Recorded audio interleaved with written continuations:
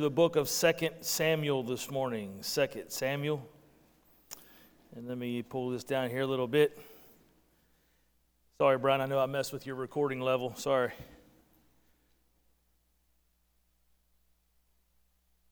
Well, I do like to remind you that, one of the things that has kind of happened through all this COVID stuff is the fact that we've added more ways that you can share the messages and that you can go back and get them. So not only do we have a lovely crowd here this morning, but we also have folks on YouTube watching. We're streaming live. That's something we hadn't done in the past.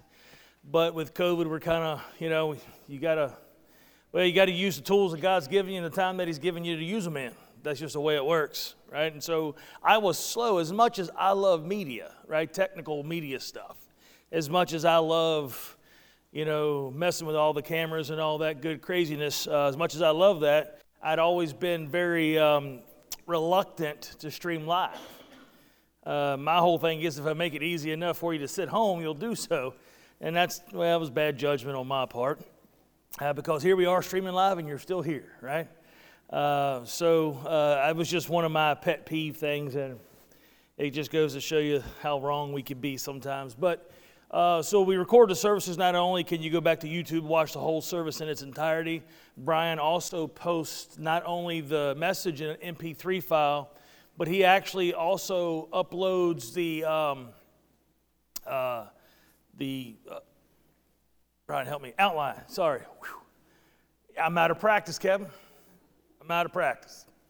And he uploads the outline as well. So if you want to go back and grab a certain point, or you kind of want to know where that scripture reference is from and you don't remember it, then you can go back, and he actually has a PDF of the actual outlines. Now, you get to compare my outlines to Brother Kevin's, and you can see which one does the better outline, but that's beside the point. Brother Kevin and Brother Dave both tried to one-up me over this last month. They brought in all kind of props and all this stuff, and I'm like, daggone. They're just trying to make an old guy look bad, right? But that's all right. So we're still going to give you Jesus this morning. I'm glad to be back in the pulpit. It's been a long month. If I keep moving funny, I apologize. So several people already asked me this morning, "Did you supposed to take that neck brace off?" No, I was not. Okay, so all right, I didn't. Call my doctor and tell him. I couldn't preach with that goofy thing on because it reminds me of one of them cones that they put on a dog's head to keep him from licking his backside, right? And so it's just, trust me, you can't sing, you can't talk with the things on. So after the service, I promise I'll be back upstairs. I'll put it back on. But if I move a little funny, I felt like a bobblehead this morning. My neck's had a brace on it so long that I think the muscles were like, I forgot how fat his head was. And now my muscles are like, seriously, you're going to go from wearing a brace 24/7 to just taking it off and make us hold your head up for the next 2 hours? Yeah.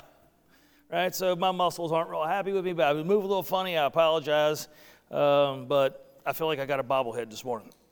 And so over the last 4 weeks, Brother Kevin and Brother Dave Thomas, who was a guest speaker 2 weeks ago, did a series on 1st, 2nd, and 3rd John and the book of Jude, right? So the last 4 books of the Bible before you get to the book of Revelation, right?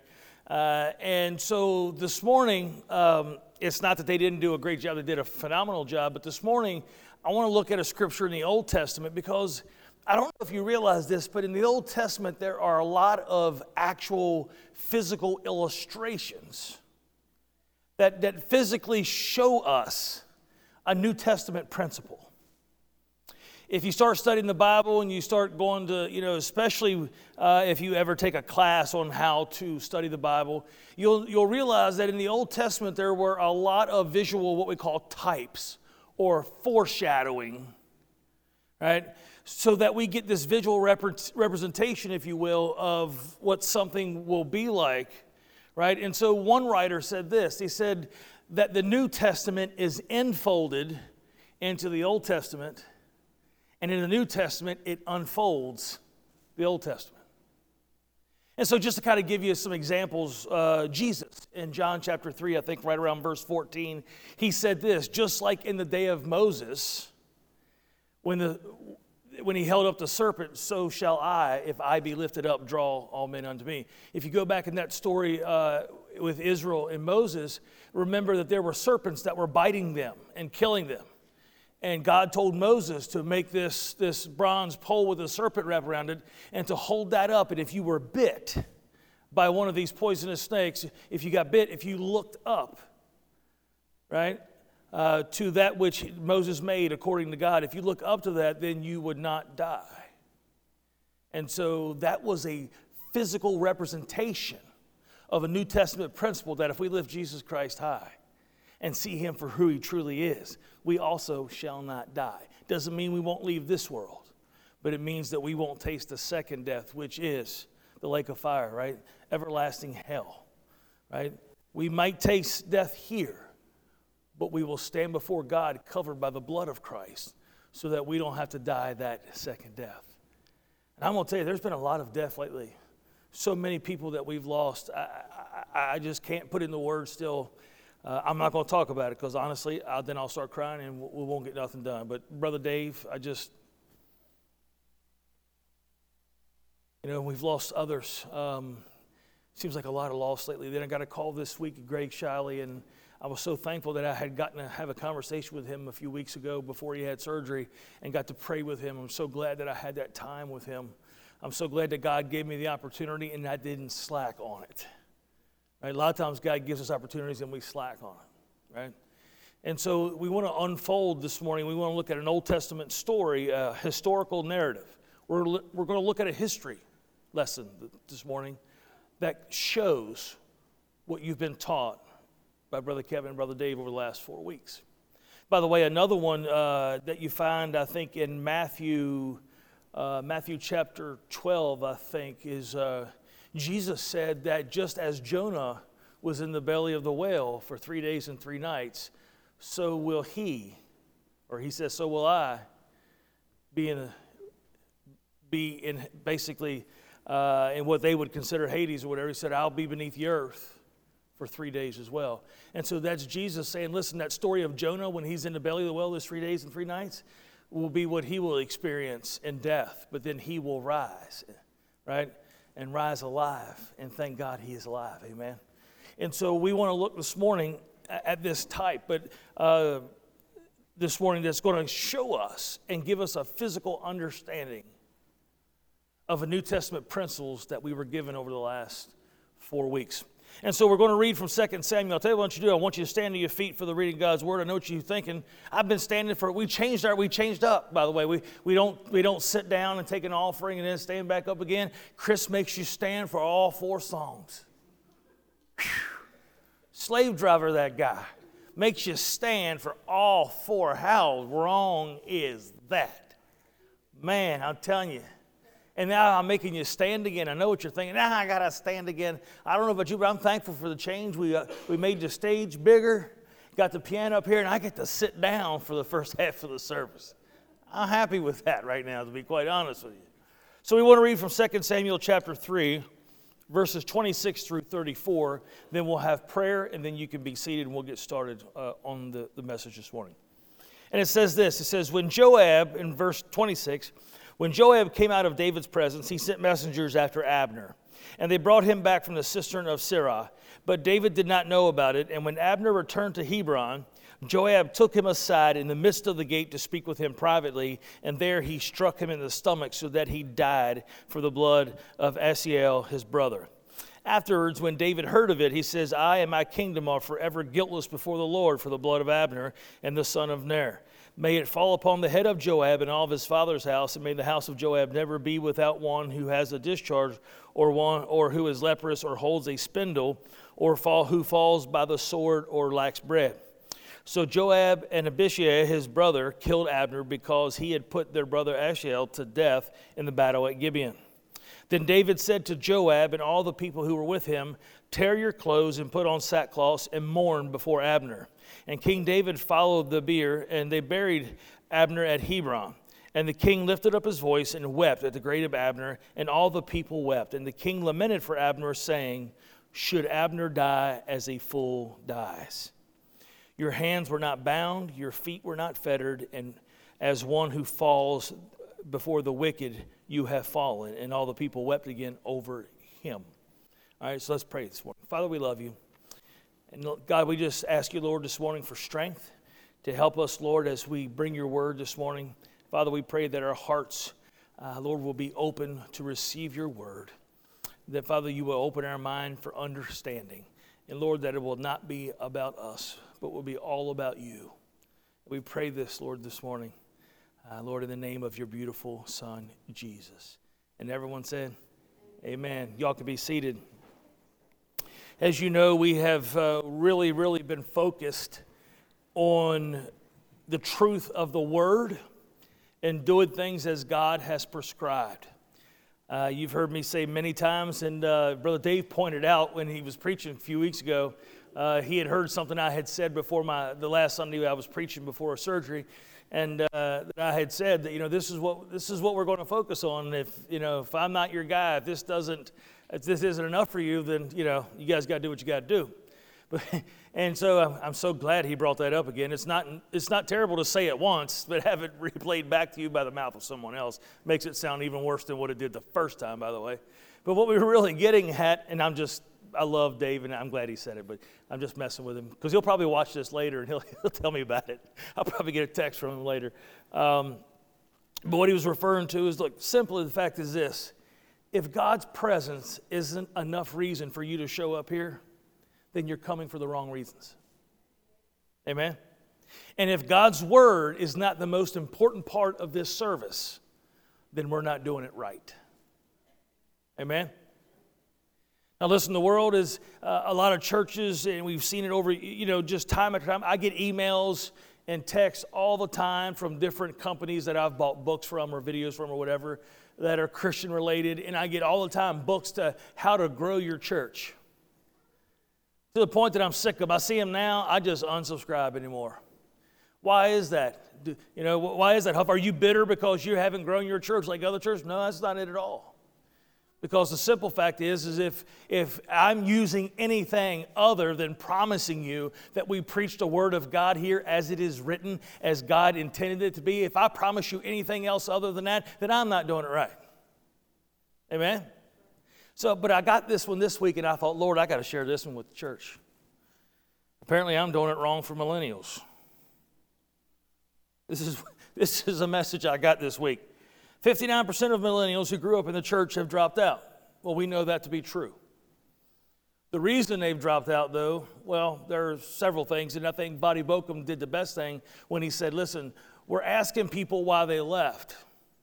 We're asking young people why they left. He says, instead of asking that question, we're asking the wrong question. Ask the ones who stay why they stayed. And the ones who stayed because they saw the Word of God lived in their home. And they saw the relationship their mom and dad had with God. And church was not a place to be entertained. Or not just a place that we go and we live by our own principles when we're outside of the building. And so I think Vadi got it right. Yes, I agree with the statistic here. Matter of fact, this is a very conservative one. Some people put it at more than 59%. But they're not asking the right questions. But apparently they've got all the answers I need here to get millennials back in the church. 59% of millennials who grew up in the church have dropped out. The good news is there is a powerful and simple way to make them feel important, valued, pursued, needed, and connected. By the way, it'll cost us about $500 for that program. Did you hear the problem? We've got to make them feel valued and pursued. If Jesus dying on the cross of Calvary is not enough of pursuance for you or anyone else, then you're not going to come to love him anyway. Everybody understand what I mean by that? If Jesus going to the cross is not enough, if that's not pursuing you enough, if that's not pursuing the world enough, Jesus dying on the cross, then listen, then you don't get it and all you want is your ears tickled anyway. But apparently if we spend $500, all this will go away, I guess. This is your chance to save hundreds on it, though. If we buy it now, we'll get a deal.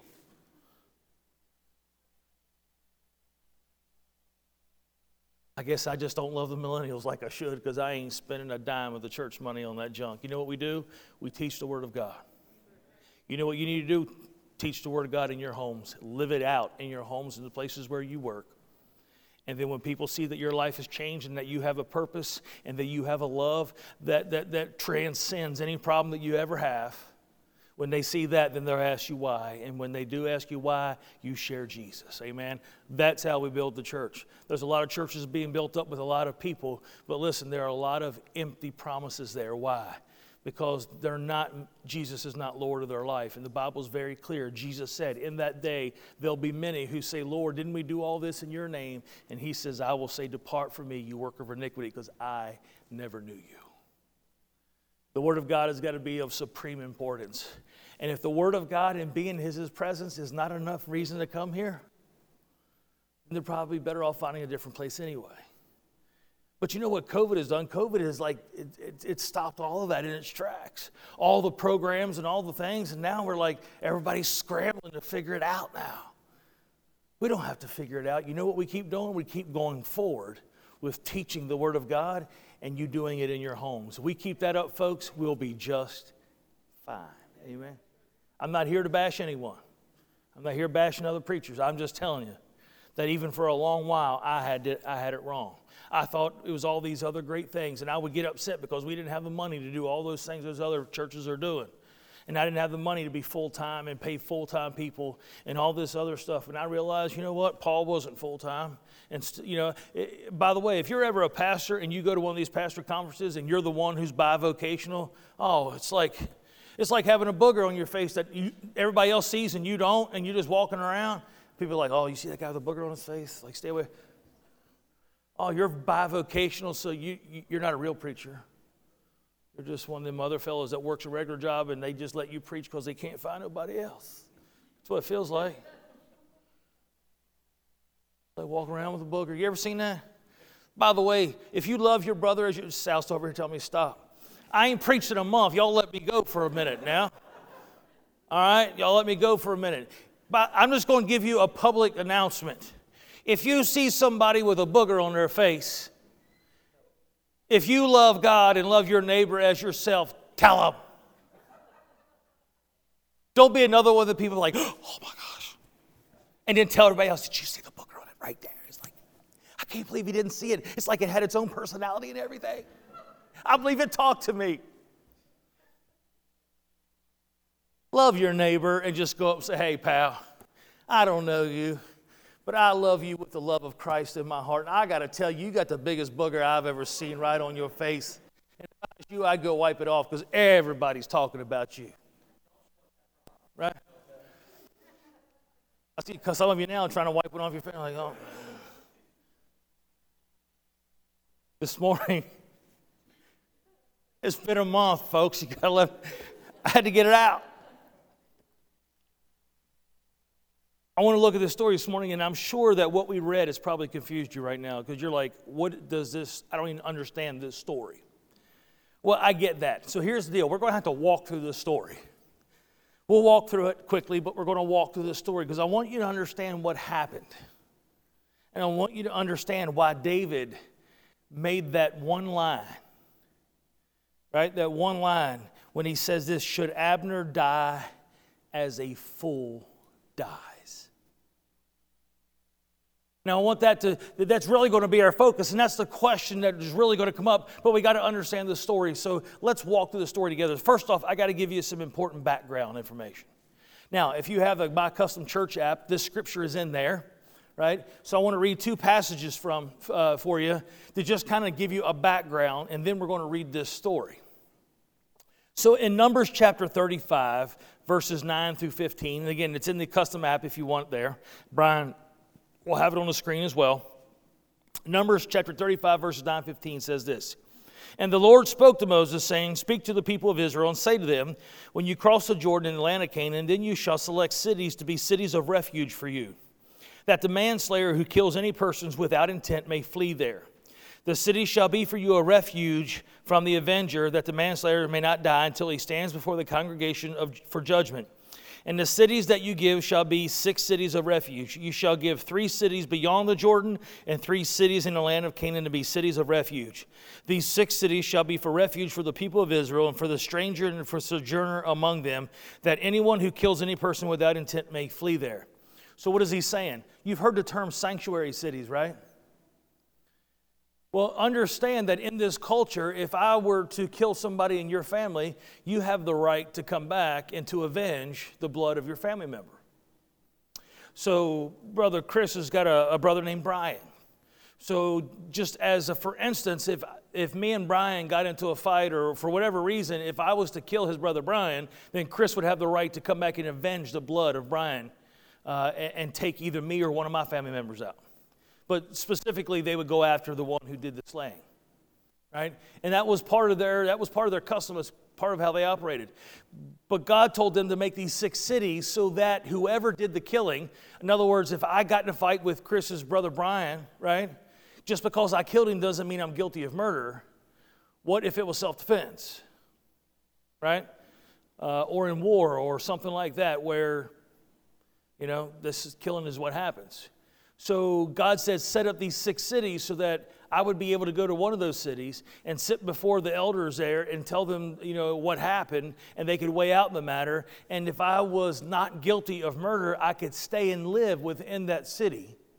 And I would be safe inside that city, because inside that city, it was illegal for them to avenge the blood of their family members, because these cities were set apart. They were special places that as long as you were inside the gates of that city, they couldn't touch you. So if I'm in that sanctuary place and Chris comes and finds me, he can't touch me. But if I go outside the gates of one of those cities, then Chris is free to do what he's got to do. Everybody understand that? Okay, so that's background item number 1. 6 sanctuary cities. Inside those cities, you were safe and nobody could avenge their family members inside that city.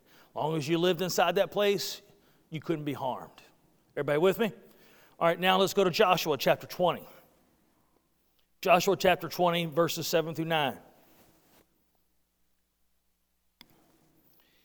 And it says this: So they set apart Kadesh in Galilee in the hill country of Naphtali, and Shechem in the hill country of Ephraim, and Kiriath Arba, that is Hebron, in the hill country of Judah, and beyond the Jordan, east of Jericho, they appointed Bezer in the wilderness on the tableland, and from the tribe of Reuben, and Ramoth in Gilead, from the tribe of Gad and Golan, Bashan, from the tribe of Manasseh. These were the cities designated for all the people of Israel and for the strangers sojourning among them, that anyone who killed a person without intent could flee there, so that he might not die by the hand of the avenger of blood till he stood before the congregation. So everybody see this? So in Numbers, I told you what God told them to do, set these cities aside. In Joshua, right, because he said, when you get on the other side, when you get into Canaan, this is what I want you to do. When we read from Joshua, guess where they're at now? They're in Canaan. You see, understand the connection here? God says, when you get there, this is what I want you to do. In Joshua, they got there. Now they did it. Everybody with me so far? So one of the sanctuary cities is a place that had a crazy name, but it says Hebron, right? So the Hebron is like the short name, right? So those are 2 background things. They set up sanctuary cities, and Hebron is one of them. Now here's what I want you to do. I'm going to read the story now, but I'm going to read from the Message Bible. Has anybody not ever heard of the Message Bible? Now, we typically use the ESV here, right? I use the ESV, sometimes the King James. I'm not against the King James, but I believe that the modern translations, God gave them to us, because both the King James and ESV, NIV are all translations. The Bible was not written in English at all. The Bible was written in Hebrew, Greek, and Aramaic. Okay? So it had to be translated. Now, not all translations are equal. Some translations are literally translated word for word, which the ESV is. And so the ESV is closest as we can get in our current native tongue to the original, right? And they're what's called a scholarly translation. Now, there are some paraphrase translations that are what we call less scholarly. For some people who don't have any Bible background, who have a hard time reading the scholarly version, We have translations that are even easier to read. The New Living Translation, NLT, is one of them. And the Message Bible is one of those. It's a paraphrase. I don't study using the Message Bible, but I sometimes use it in group reading because it reads easier, and there's nothing that is different in the Message Bible than my ESV or the King James. There's nothing different that's going to change the theological principles. Is everybody with me so far? I know you're thinking, why are you telling us? Because I think it's important you understand these things. We need to be Bible literate, right? And to be Bible literate, we need to understand what translations are and why they are what they are. So this is actually an easy way. So if especially if a teenager comes to Christ or someone who just doesn't have any Bible background or struggles to understand the Bible, I will recommend the Message Bible to folks and say, listen, I'd rather them read the Message Bible than not read it all. I'd rather them read something they can understand. And then if they have questions, write those questions down, and then we can go deeper into a more scholarly translation and get a deeper answer. Everybody with me? All right. So I'm going to be reading from the Message Bible, 2 Samuel chapter 2. We start at verse 12, and it says this. One day Abner, son of Ner, set out from Mahanaim with the soldiers of Ishbosheth, son of Saul, headed for Gibeon. Joab, son of Zeruiah, and with David's soldiers also set out. Now, basically, there's Saul's army and David's army. Remember, Saul is king, but God is taking away that from Saul, and David is going to be king. Everybody with me? So we got two separate armies, right? Abner is a leader in Saul's army. Joab is a leader in David's army. All right, let's pick it up from there. They met at the pool of Gibeon, Abner's group on one side, Joab's on the other. Abner challenged Joab, put up your best fighters and let's see them do their stuff. Joab said, good, let them go at it. So they lined up for the fight, 12 Benjamites from the side of Ishbosheth, son of Saul, and 12 soldiers from David's side. And the men from each side grabbed their opponents' heads and stabbed them with their daggers, and they fell dead, the whole bunch together, so that they called the place Slaughter Park. It's right there at Gibeon. The fighting went from bad to worse throughout the day. Abner and the men of Israel were beaten to a pulp by David's men. The three sons of Zeruiah were present, Joab, who was the leader, Abishai, and Asahel. Asahel is as fast as a wild antelope on the open plain. He chased Abner, staying hard on his heels. Abner turned and said, is that you, Asahel? He said, it surely is. And he said, Abner said, let up on me, pick on someone you have a chance of beating, and be content with those spoils.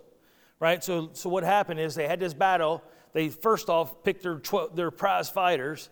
Well, that went bad. They all killed each other. And so now the battle's gotten worse. And basically, Abner is now running for his life in retreat with whoever he's got left because they've been slaughtered. Everybody with me so far?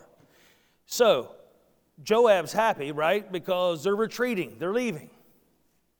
Asahel wasn't happy with that. I guess he decided he was going to get a little extra glory out of this deal. So now Asahel is trying to chase down Abner, the leader, but Abner knows he's the better fighter, and he says, won't you go try to slay somebody that you know you can beat and take whatever they got and just leave us alone?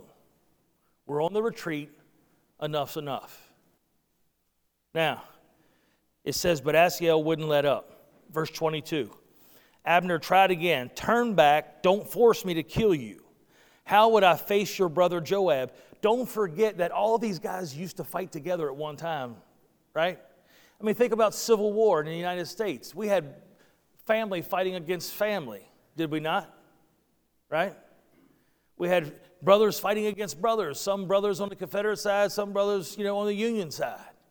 And this is the same thing. These guys know each other. But now they've been paired off. This group stayed with Saul. This group was with David. And these guys know each other. And he's like, listen, man, seriously. He knew that he could kill this guy.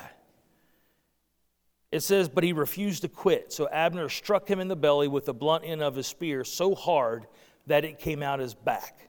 Asahel fell to the ground and died at once. Everyone who arrived at the spot where Asahel fell and died stood and gaped, and Asahel is dead. But Joab and Abishai kept up the chase after Abner. As the sun began to set, they came to the hill of Ammon that faced Giah on the road to the back country of Gibeon. The Benjamites had taken their stand with Abner there, deployed strategically on a hill, and Abner called out to Joab, "Are we going to keep killing each other till doomsday? Don't you know that nothing but bitterness will come from this? How long before you call off your men from chasing their brothers? As God lives," said Joab, "if you hadn't spoke up, we'd have kept the chase up until morning." Then he blew the ram's horn trumpet so that the whole army of Judah stopped in their tracks. They quit chasing Israel and called off the fighting. Abner and his soldiers marched all that night up to Arabah Valley. There they crossed the Jordan, and after a long morning's march, they arrived at Mahanaim. After Joab returned from chasing Abner, he took a head count of the army. 19 of David's men beside Asahel were missing. David's men had cut down 360 of Abner's men. All Benjamites, all dead. They brought Asahel and buried him in the family tomb in Bethlehem. Joab and his men then marched all night, arriving in Hebron as the dawn broke. So, everybody get the picture so far? Big fight. Joab's guys against Abner's guys. Abner was losing, tries to get out of there. Asahel's going to be, I guess, the big hero. He keeps chasing after Abner. Abner, knowing that he could beat him, right? Because to be a general there, it wasn't political. To be a general there, you had to be a good fighter, right? So to be leaders, they had to have first fought really well in battle. Abner knew that he could beat this guy. He says, "Listen, man, just go back. Pick on somebody that you can beat. Take whatever you get from them and just go." But Asahel wouldn't have it. So finally, it got to the point, he caught up with Abner because this guy was a fast runner. Abner had to do what he had to do. It was either kill or be killed. So it was self-defense. He reluctantly killed Asahel. Did everybody see that?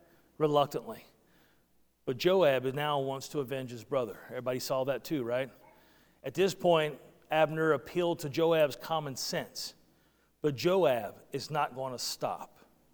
Now, we're going to go into chapter 3. All right? Chapter 3, we now see, where did I do with it? There it is.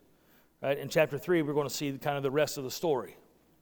So chapter 3, starting at verse 17, it says, Abner got the elders of Israel together and said, "Only yesterday it seems you were looking away to make David your king, so do it now. For God has given the go-ahead on David.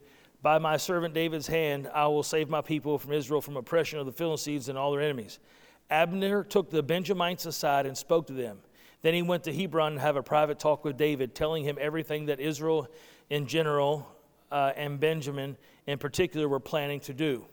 When Abner and the 20 men who were with him, with David in Hebron, David laid out a feast for them, and Abner says, "I'm ready. Let me go now, rally everyone in Israel for my master the king, that they make a treaty with you, authorizing you to rule over them however you see fit."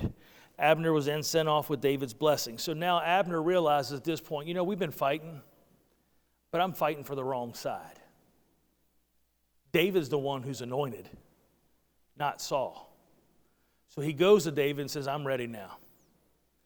I realize that the best thing we could do is get behind you as our king because you're the one that God has chosen. And all we're going to do is die off, and the Philistines are going to destroy us, basically.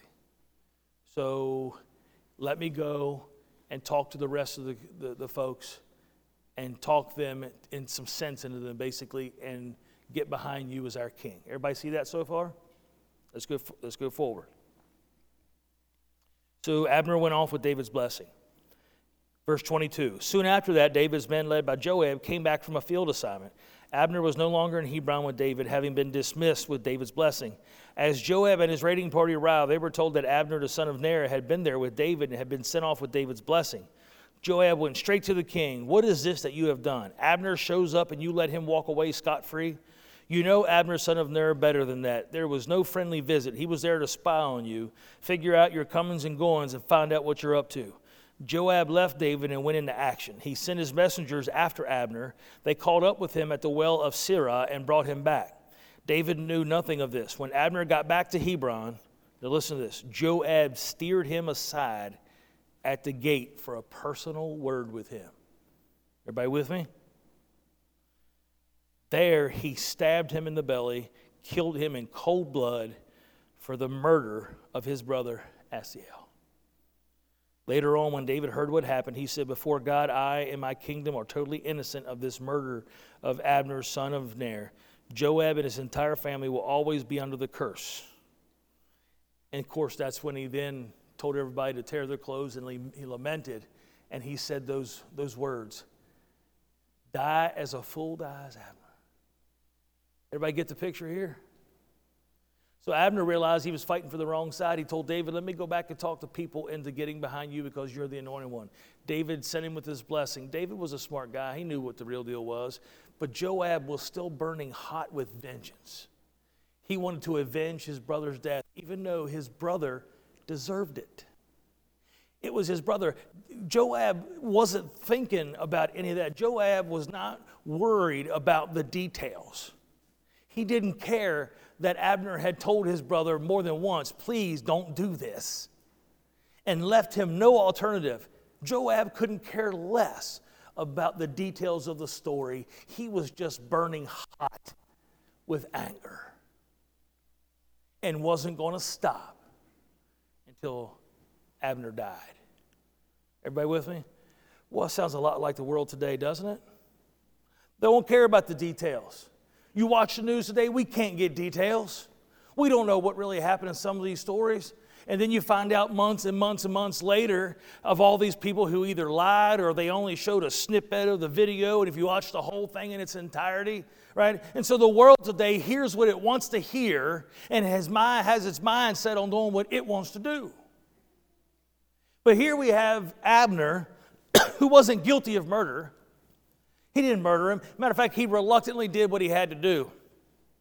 But the problem is that Abner, even though he wasn't wrong in killing Asahel, the problem is that Abner didn't use his understanding of what God had done for him. You remember back when we read that God said, "Make a sanctuary city," and then we read the names of those cities. What was one of the cities? Hebron. Where was Abner at? He was at Hebron, and he was getting ready to go in the gate. All Abner had to do was walk through the gate and there be under God's protection, and his life would have been spared. But instead, he did what? He allowed Joab to steer him to the side for a personal conversation. Now, I want you to think about this. Think about this concept and think about the principle that we see here that's physically before our eyes. Remember that a lot of the Old Testament narratives are really just physical representations of a New Testament theological principle. And we know that we learned in 1 John to do what? To walk in the light as God is the light. Right? If we stay in God's ways and in His commandments, we know that there is safety there. When He says for us to live and move and have our being in Him, we know that in Christ and in His ways and in His commandments, there is safety for us. And so this is a physical representation that God said, set this sanctuary city, and inside here, for those who have killed that weren't murderers, they come in here and they can be safe in here. And outside the gates, they are prey and they are game to the vengeance of whoever wants to do that. But as long as they're inside the place that I have carved out for them, there they will be safe, and there I will protect them and take care of them. And so now David is looking over top of Abner saying, Abner, why, you died as a fool. It says your hands were not bound, or you're not fettered, your feet were not bound. Nobody made you go and stay outside the gates. You were right there. The gates were there, but you allowed Joab, that you know hates you, you allowed him to get your attention and steer you to the side. I ask you this, who's steering you? God, and in His word and His commandment that He had laid down through Moses and Joshua, was steering Abner into the gates of Hebron where he could be safe. Not only did God promise it in His word, but through the leader that God had anointed over His people, David, he also knew that he was safe. Instead of going into safety, he thought, well, it's not going to hurt. Joab just wants to talk to me. Surely he's not going to kill me out here in front of everybody. He underestimated the hatred that Joab had in his heart for him. Joab did not care that his brother was a fool. Joab didn't care that his brother was absolutely wrong. Joab didn't care that it was his brother who pursued Abner and gave him no choice. Joab did not care about that. That had no bearing on it. All Joab knew is that he wanted that person dead. You're the one that's responsible. I don't care about the details. I am declaring you responsible, even though God declared him free because he didn't do it wrong. We see that in the Scripture. I don't care what God has declared you free of. I'm holding you accountable for this, and I'm going to show my hatred toward you. And I'm going to take your life. I'm going to kill you dead. I don't care that my brother was the fool. I'll make one out of you too.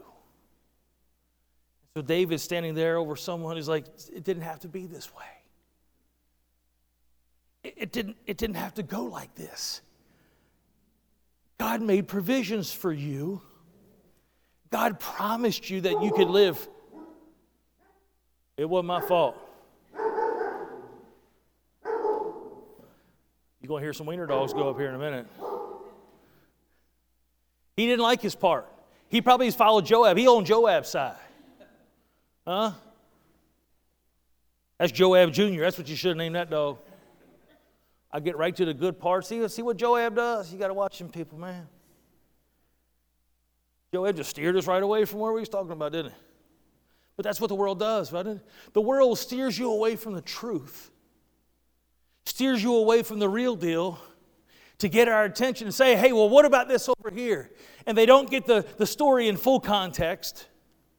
Listen, are there bad people out here? Absolutely. There are bad people out here. But this world has a way of declaring who they think is bad and who they think is good. And have you ever noticed that it never really goes in a way that makes sense? Have you ever noticed that the world decides that, this is who I'm going to hate today? And for no reason, or for maybe a partial truth and not knowing the whole deal, makes a decision that will alter people's lives. And they just don't care.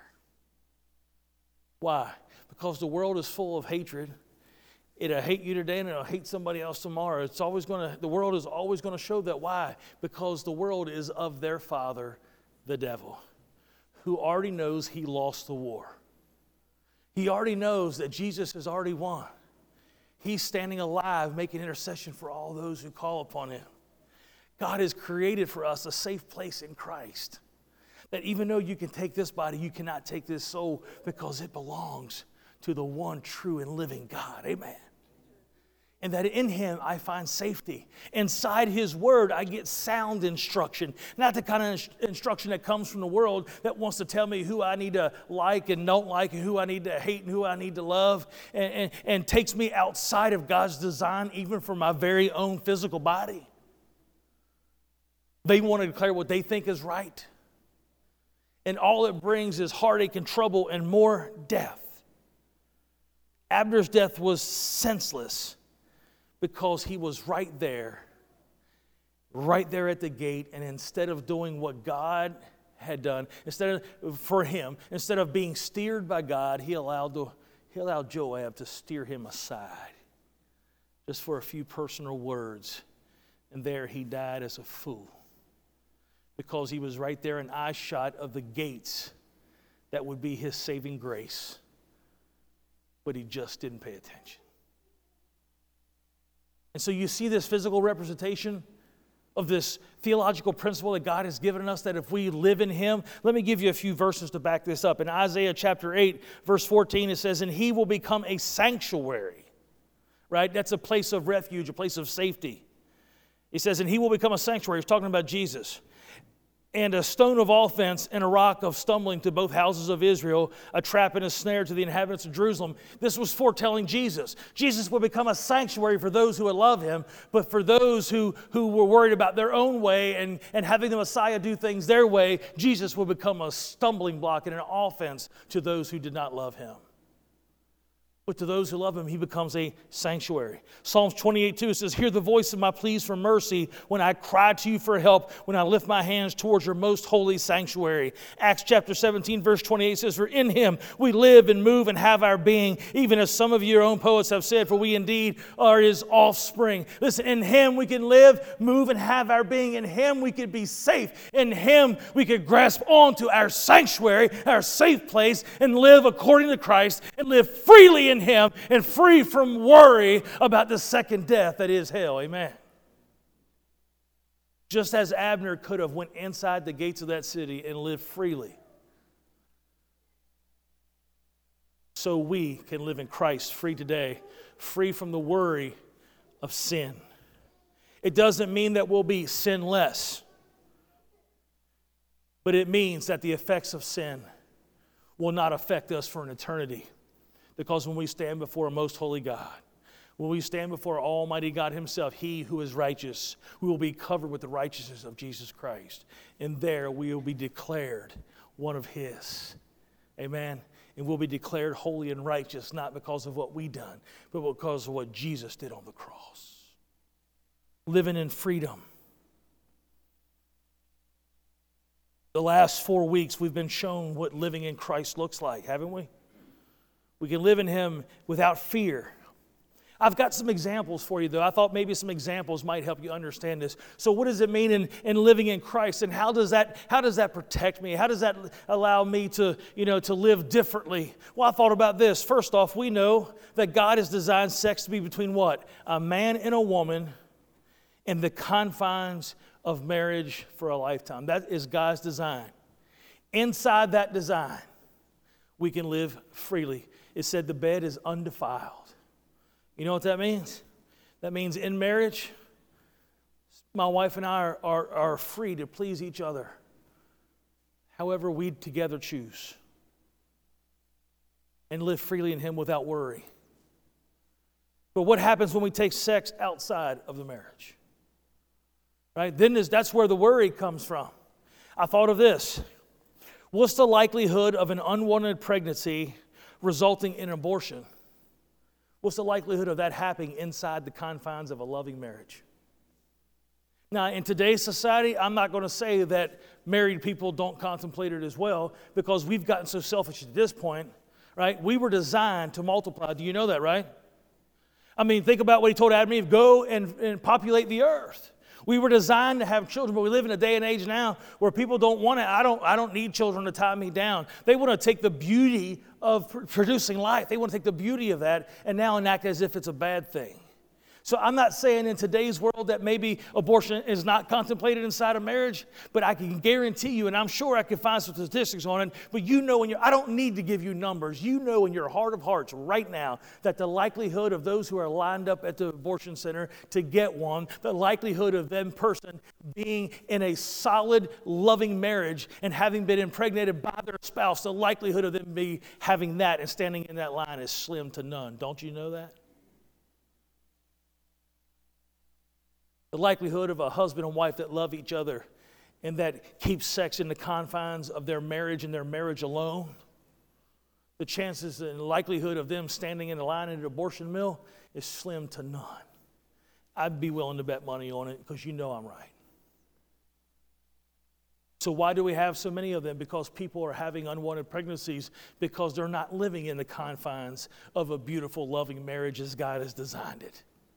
Maybe they got pregnant from someone else, from somebody else's marriage. Maybe they're not married at all. I don't know the details, and I'm not here to judge in that either. By the way, I will tell you this, church, like it or not, your duty in this matter, your responsibility in this matter in protecting life is not just voting pro-life. You just don't go vote pro-life and say, well, I did my part and walk away. Absolutely not. Listen, how do people change their minds from having those done? By having a support system, by having someone that will come along and say, you know what, I'll love you. I'll help you take care of it. I'll be there for you. I'll give you a place to stay. I'll be your support structure. Don't you think if more people have that, there'll be a lot less of those going on? Yeah. How do people do it? Because they don't have any alternative. They don't have loving families, or they don't have the support system they need, or they're worried about being shamed because of the things that are surrounding that pregnancy. We don't need to shame them. There's enough shame in the world already. We are to love them. I'm not going to judge you because you find yourself in a situation that is less than desirable. Listen, that has already happened. It's already done. There's nothing we can do about it. You know what I'll do? We'll love you. And we'll help take care of you any way we can. That's what the church needs to be doing. Instead, the church today is kind of a hands-off. I voted pro-life. I've done my part. Now let's get on with the party. That's just absolutely wrong. Why do they increase year after year? Because the church has just let it happen. The church has just laid down. Either we just vote pro-life and walk away, or we become there are some churches that are out there, protesting, and they do it in such a way that there's no way they'll ever draw anybody to help them the way they act. Have you ever seen some of these protests out here where they're shaming the people? That ain't going to get nobody. How do you win people over for Christ? God said love. Love is the way to win people over. Love is the way to help change people's lives. Not being judgmental and telling them how bad they are. They already feel bad enough. They need to know that somebody loves them. And how will they ever believe that Christ loves them unless the people who say they follow Christ love them physically while they're here? I can't tell you Christ loves you and then treat you poorly and think that you're going to believe it. The only way you're going to believe that Christ loves you is if we show you love. If we show them love. If we, the church, will be the hands and feet of Christ and show them that we care. That's how they're going to know. We can't spew judgment and anger at them. Here's another one. Here's another example. When we live telling the truth, how much anxiety and fear would we never experience since we have nothing to hide? Anybody ever made a mistake and tried to cover it up? At work? Try to act like it didn't happen. If I could make it like it didn't happen, then it didn't happen. Anybody else ever done that? Try to fix it? Try to hide it? Worried to death somebody's going to find out even after you done fixed it and it seems like the smoke cleared. Every time your boss calls, you're like, oh, daggone, they found out. Right? Every time they say your name, huff, oh, he knows. I remember my mother, when I felt guilty if I did something I was trying to hide from my mother, all she had to do was say my name. Huff. It ain't even my real name. My mother never called me by my God-given name that she gave me at birth. I think she didn't like my dad. She named me after my dad and just didn't want to say his name more than she had to. So she called me something different. We'll call him Huff. He looks puffy anyway, so we'll just call him Huff. I'm just kidding, by the way. I'm not kidding about the part my mother never called me Thomas ever that I can ever remember. The only time my mother ever used my name was at the doctor's office. She'd give my real name. But all my mom had to do was say, Huff. That's it, she knows. That's it, she knows. Right? And then I go to her, I'm like, yes, Mom. I'm ready to just plead my heart out at this point. Yes, Mom, I'm getting ready to just give up the whole dirt, tell her the whole thing. Yes, Mom, and I'm ready to, I need you to walk down to your paps for me and get something. Okay, Mom. Wait a second, you said that. My mom knew if I said okay too quickly, I was still hiding something. I could never hide anything from her. I remember one time I told you all a story. I was playing underneath the house with matches, right? Of course, every kid here needed to hear that. I shouldn't have said that, but anyway. Well, Pastor Huff played with them. I played with them. I don't even know if they have matches anymore, but I burnt my finger playing with a match. And boy, I burned it good. I was like, oh man, it hurt so bad. And about that time, I heard my mom holler, Huff! I come out of that crawl space and brush myself off so she wouldn't know I was under there. I go, yes, Mom. And I'm holding my hand kind of behind my back. She said, I need you to do something for me. Okay, Mom, whatever you need. What'd you do? I mean, but that anxiety where your heart was beating, just knowing that you was caught. And right, and then they finally call your name and you find out what they want, and it wasn't nothing to do with that. But yet every time they say your name, your heart starts beating again.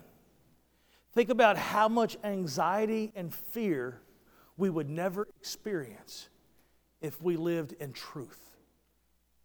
if we just did what was right and told the truth. Mess up, say, you know what I find out now? If you mess up, it's just easier to say you messed up. Because I can't remember enough to hide stuff anymore. You know, y'all, anybody ever hide something from themselves? Or forget what story you told? I just find it's easier just to fess up. I did it. I fess up even if I didn't do it, if I thought I did it, because I can't remember whether I did it or not. Somebody got to take a fall. I might as well take the fall. I'm the leader of the group anyway. So if I didn't do it, one of my guys did, so I might as well just go ahead and take the fall. I've done that. I thought I was the one that did it. Later on, my guy's like, I was the one that did that, didn't you? I can't believe you took that from me. That I said, well, I love the guys on my team.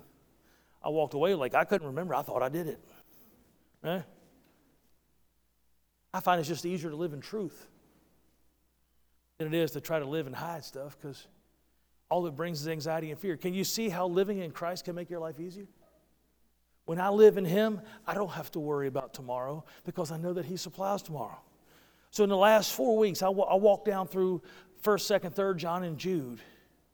And I'm going to preach back all through all those books right now. So y'all I hope you brought some snacks. You should see your face, because half of y'all don't know if I'm telling the truth, because it's been 4 months. It's been a whole month since I just jotted down some things. And listen, if you have the My Custom Church app, I actually give you the verses that I'm referencing here. I'm just going to read through a few things that I learned over the last 4 weeks that shows me that living in Christ is a place of safety for me.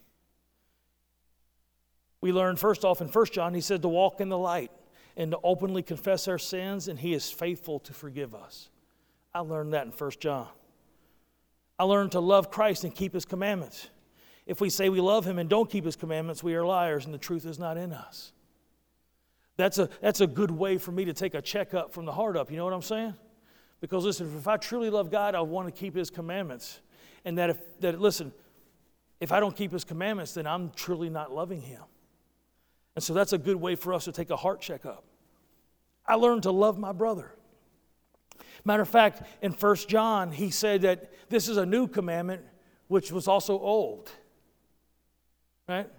To love your brother, love your neighbor as yourself. I learned to not love the world and beware of false teaching.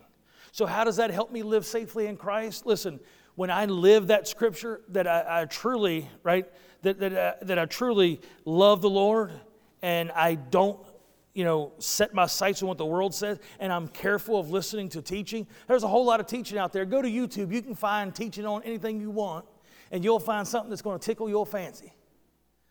You'll find somebody out there to tell you if you wear a purple tutu on the second Tuesday of each week, you're going to go to heaven. I'm sure there's somebody out there that'll say that.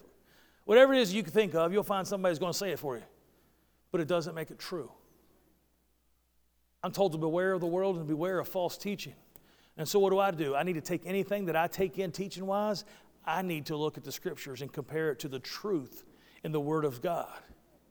And if it doesn't shake out the test against the Word of God, I need to pitch that teaching and get rid of it. That'll keep me safe. I learned to not be deceived by those who say they are righteous, but yet don't practice righteousness. And instead they go on practice sinning. But John said that they are of the devil. I learned we need to love one another. I learned in 1 John to test the spirits and don't just believe anyone. Weigh their teaching against the Word of God. I learned that God is love, and we will do likewise if we are truly His. We cannot hate our brother and say that we are walking in the light. Amen? That's what we learned. I learned that everyone who's been born of God overcomes the world just as Jesus has overcome the world. He says, as I have overcome, so you also overcome the world.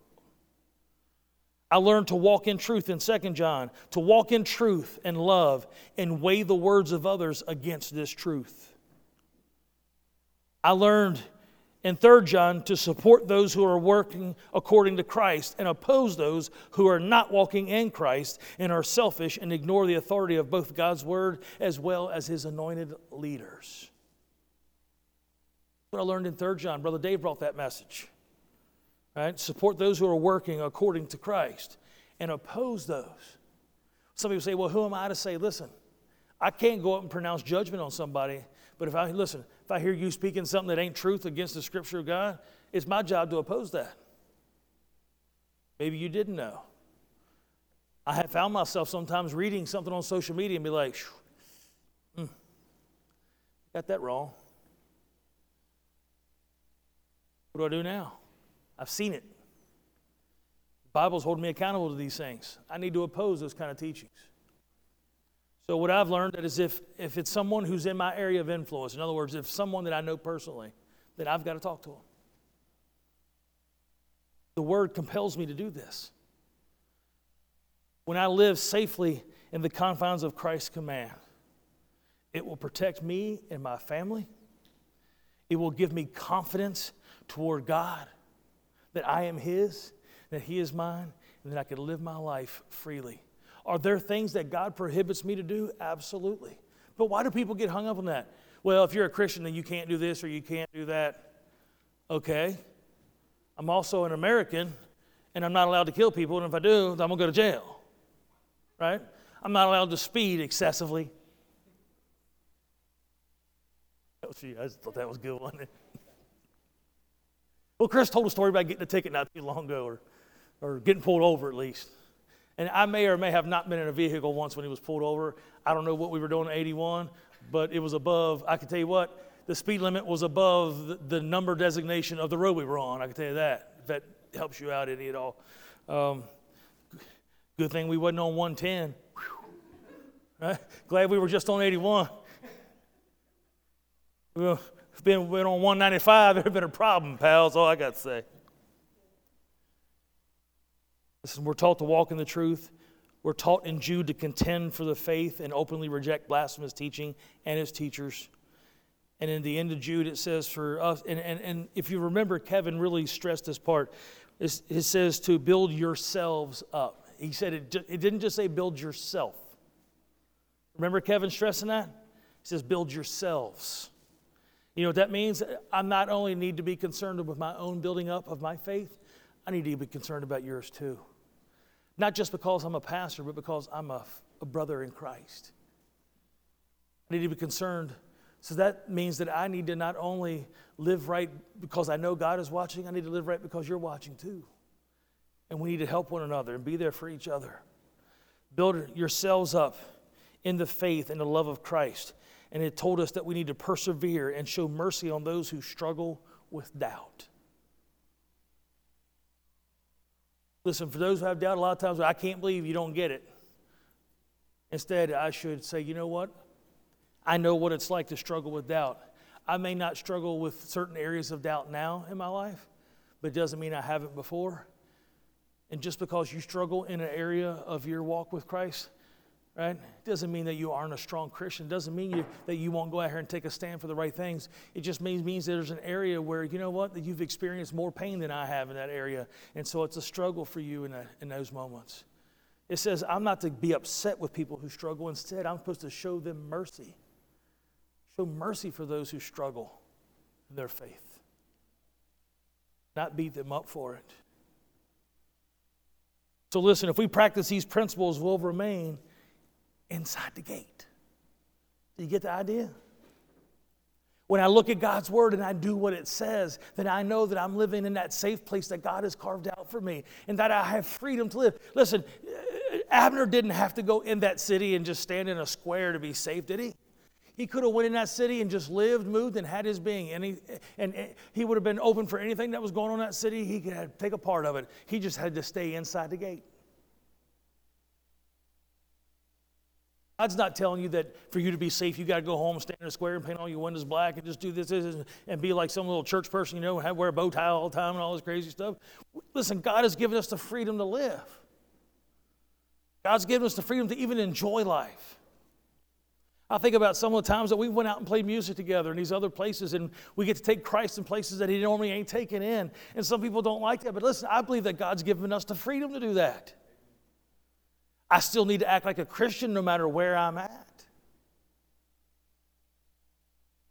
I still need to be Christ-like. But I have the freedom as long as I live in a way that is pleasing to Christ. I have the freedom to go enjoy those things. To play music with friends and do stuff like that. I got the freedom to do these things. Abner was free as long as he stayed inside of those gates. He was free to go in there and just live. He didn't have to look over his shoulder and over his back. He didn't have to do that. He could be free in that place that God had specifically carved out and said, inside here, I got your back. I'll take care of you. But if you go outside that city, then realize you are opening yourself up to a whole lot of hurt. You're opening yourself up to possible death outside of these gates. And so I want you to listen and get this very clear. This physical representation gives us this understanding of this principle that I cannot go live outside of the principles of Christ and expect his protection to be upon me and expect for it not to have an effect against me. You with me? I can't go outside of Christ and then expect him to bless me too. I can't go live my way and outside of what God says is right. I can't go out and do that which is wrong. I mean, the example I use of sex being designed to be between a man and a woman in marriage for life. Doesn't mean that there hasn't been people that messed up. But you know what that means? Live it now in the marriage that you're in. God forgives. But from this day forward, right? From here on out, we live the way according in sex and its design that God has given us. And there we'll be safe. But if I take it outside of that, then I'm opening myself up for a lot of heartache. I'm opening myself up for a lot of hurt. I'm opening myself up for maybe some really life-altering things that may happen to me. But when I go outside of God's design for it, and then I get bit by it, I can't look back in Christ and say, why did you let this happen? Why didn't you protect me? Or if we take Scripture out of context and we use that, such as Philippians 4:13, I can do all things through Christ who strengthens me. Make sure you read a couple verses before that, by the way. Paul said, I've learned to be content in all these things, to be abased and to be abound. In other words, he's been rich and he's been poor. He's been through tough times. And at one point, he wrote to the Corinthian churches one time that they felt like they were just marked for death. And they were just ready to give up. They were just exhausted and they were just void of all hope. But yet God brought them through.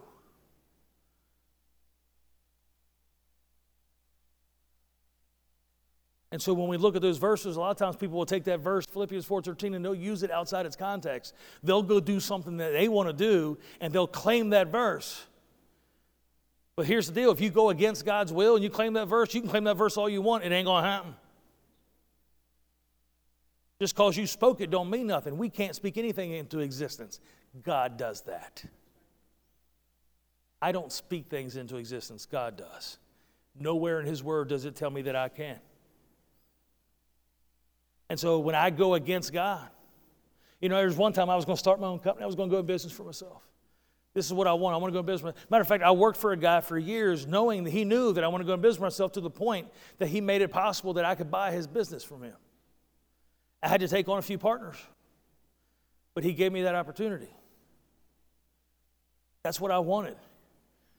But in that process of working several years hard to be able to get that opportunity and finally get it, you know what? You know what I didn't take into account?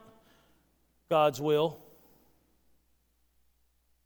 Because you know what God told me? Well, if you can want it all day long. But it ain't my will. Either you ain't going to get it, or even worse, I'll let you get it, and then you'll have to contend with it in a harder fashion. You see, I could have said, I can do all things through Christ who strengthens me. I can say that all day long. But if I say that I'm doing something out of His will, it's not going to get me anywhere. Abner could have walked outside the gates of Hebron and says, I'm inside of Hebron, I'm inside of Hebron. But if he stood outside the gate, he could see he was in Hebron all day long. But if he was outside the gate, he was open to death, and that's exactly what happened to him. Just being around Hebron wasn't enough. He needed to be inside the gate. Are you with me? You can't stand outside the gate and say, I'm in Hebron, I'm in Hebron.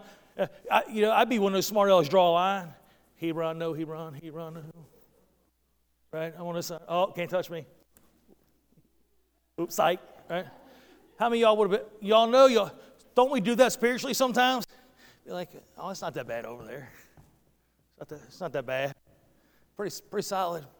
I'll just leave this one foot like touching. I'm just going to put my weight on this leg. And that's not too bad. I'm still in Hebron. Still got my toe in there.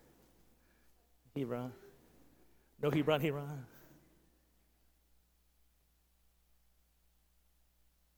Oh,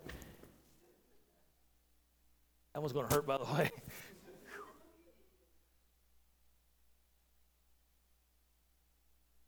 Sometimes don't we spiritually dance back and forth on the line?